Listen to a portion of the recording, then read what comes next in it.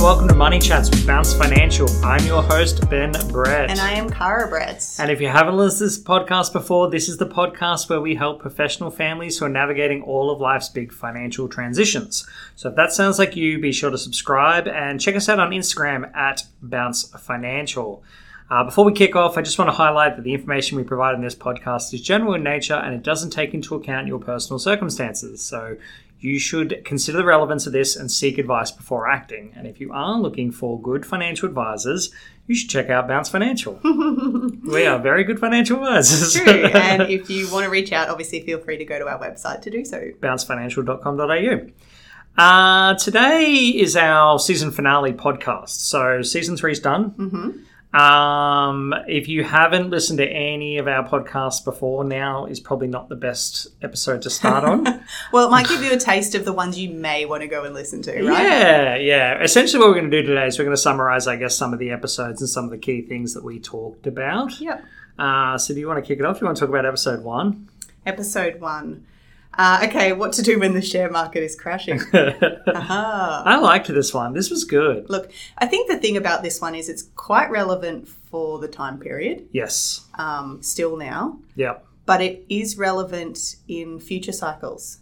The market goes up and down. And so it's, whilst it might not relate in a couple of years' time, yes, it's like just a really good reminder of how the share market works and how you should think about it, right? A little bit of audio magic. We're actually recording this about 3 months before it's probably going to hit. So hopefully things have turned around. That would be nice. That would be nice. I guess some of the things we really talked about is that, you know, investing is... Human beings aren't really designed to invest. Like all of our instincts work against us in this circumstance. Yes. So really it's a big part of investing to understand what our natural inclinations are and to identify, look, is this just me panicking or is this an actual change I need to make? Yeah.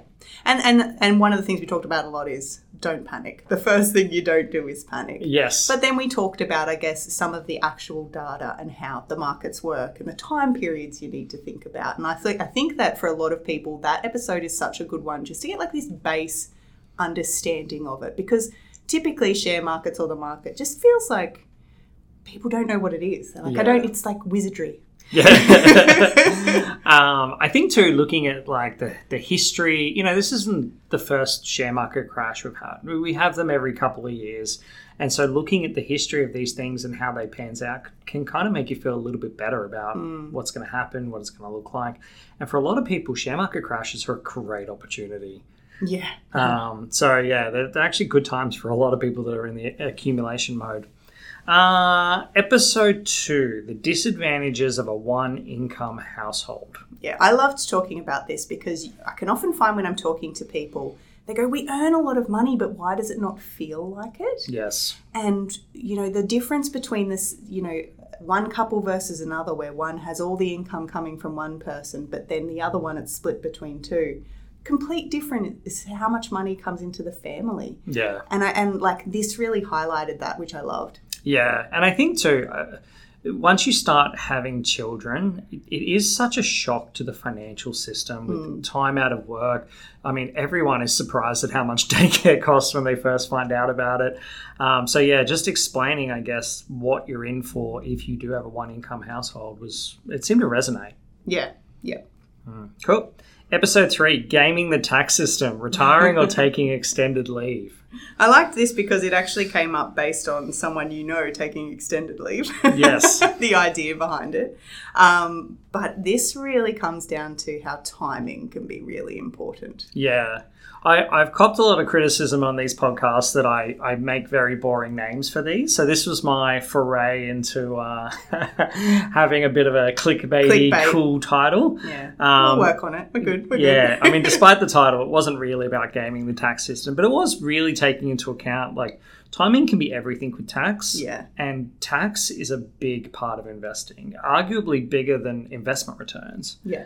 There's some great little tips in there if you are looking to take extended leave or maternity leave or paternity leave sort of thing. So yeah. Then episode 4, superannuation, what you need to know. So basically back to the really boring titles from here. That's fair. I mean, super's exciting to me, so... Superannuation can be confusing, right?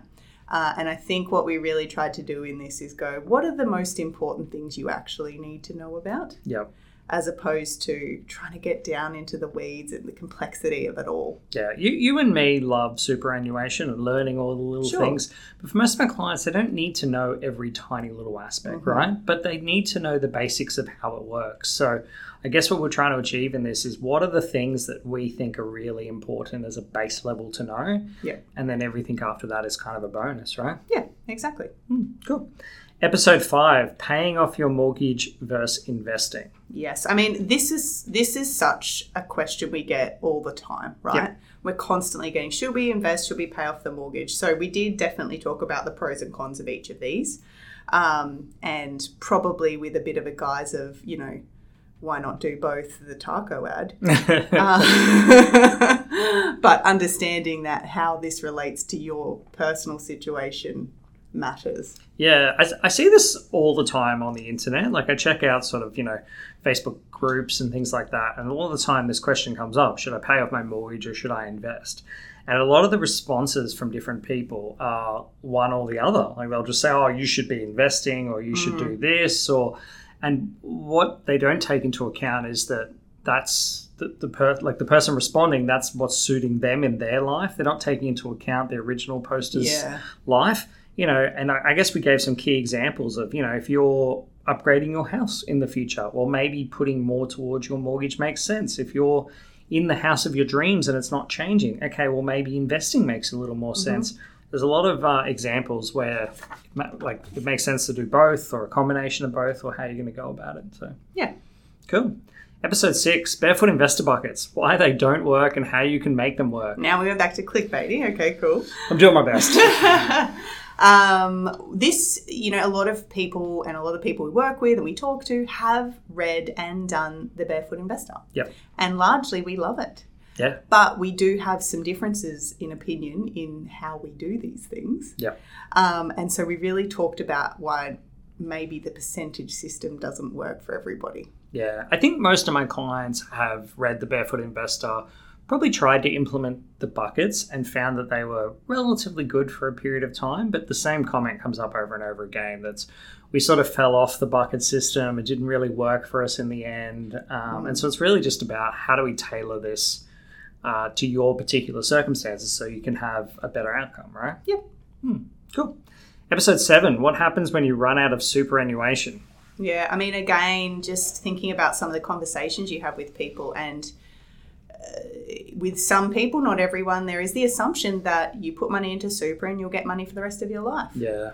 And that's not necessarily the case. And again, probably one of our sadder episodes, but really wanting to highlight the truth behind how these things work, how the government, steps in and where it doesn't step in. Yeah.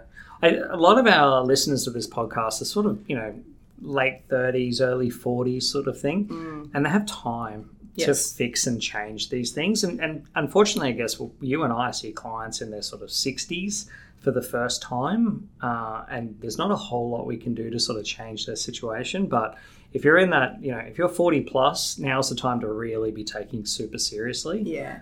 Because once you hit 60, you're going to really wish you did. Well, and I always say this, I'm like, if you are 40 and haven't, this is the time to take super seriously because you have another 20 years of working life and you can do so much with them. Yeah. And I always think too in terms of percentages. So, a lot of these tips and tricks around super, it might, give you a 2% or a 3% better outcome. Now, later on in life, you've got such a big number in super that 3% can easily pay for the cost of advice or, it's very easy to get some big financial wins when you've got a larger amount invested. So, yeah, good time to do that. Episode 8, family trusts and how to use them. I mean, another conversation that we have a lot, I guess the point out is that family trusts are structures that can be used, but they actually aren't necessarily the trick. Do you know what I mean? Like sometimes people ask us about how do we dodge paying tax or how do we make as much money as possible? Can I use a family trust? it's not really the trick. It's just a structure that can be used in some scenarios. Yeah. I think there's a bit of a mythology around family trusts. Like rich people have them and they're really great. And to be honest, in certain circumstances, they're wonderful. Like they're a great structure. I've set them up for clients. But they don't suit everyone. No. And, like all things in finance, it's like, they come with cost and they suit some people and they don't suit others. And just understanding what's the reason for it in the first place. Yeah. So, so we just sort of talk about that. Yeah.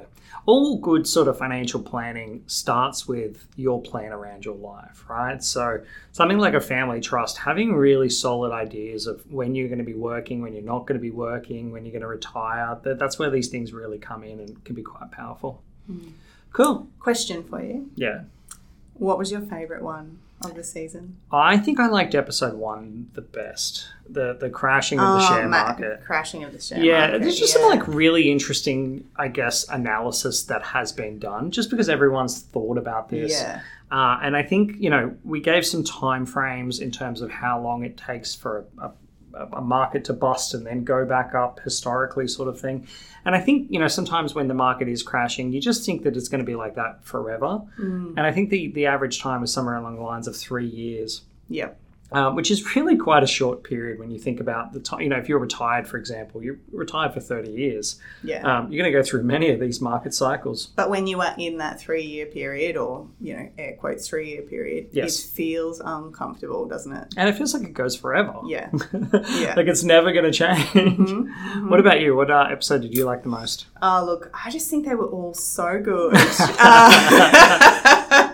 I think Next season, I'm going to make you do the titles so that so I can offer the criticisms. I mean, overall, one of the things I really liked about this season was that they were short, sharp, and that we talked about conversations we have on a weekly basis.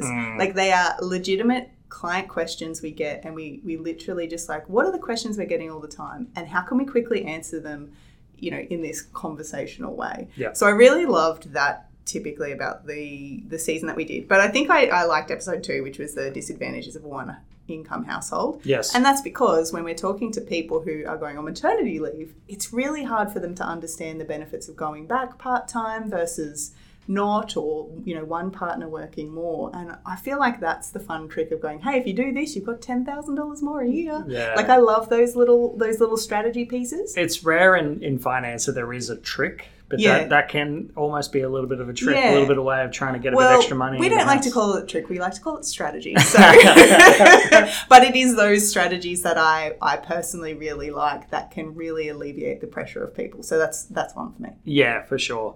I'm surprised you didn't pick episode 4, superannuation. What you need to know is your favourite. It's so surprising, isn't it? We'd love to hear from you what your favourite is. So feel free to write into our Facebook, Bounce Financial, with your favourite. And if you want to hear anything, if you have any questions, reach out and we'll address them in future podcasts. Yeah, because we are going to start planning season 4. Which is exciting. Have fun. Awesome. All right, until next time, guys. We'll see you then. All right, cheers.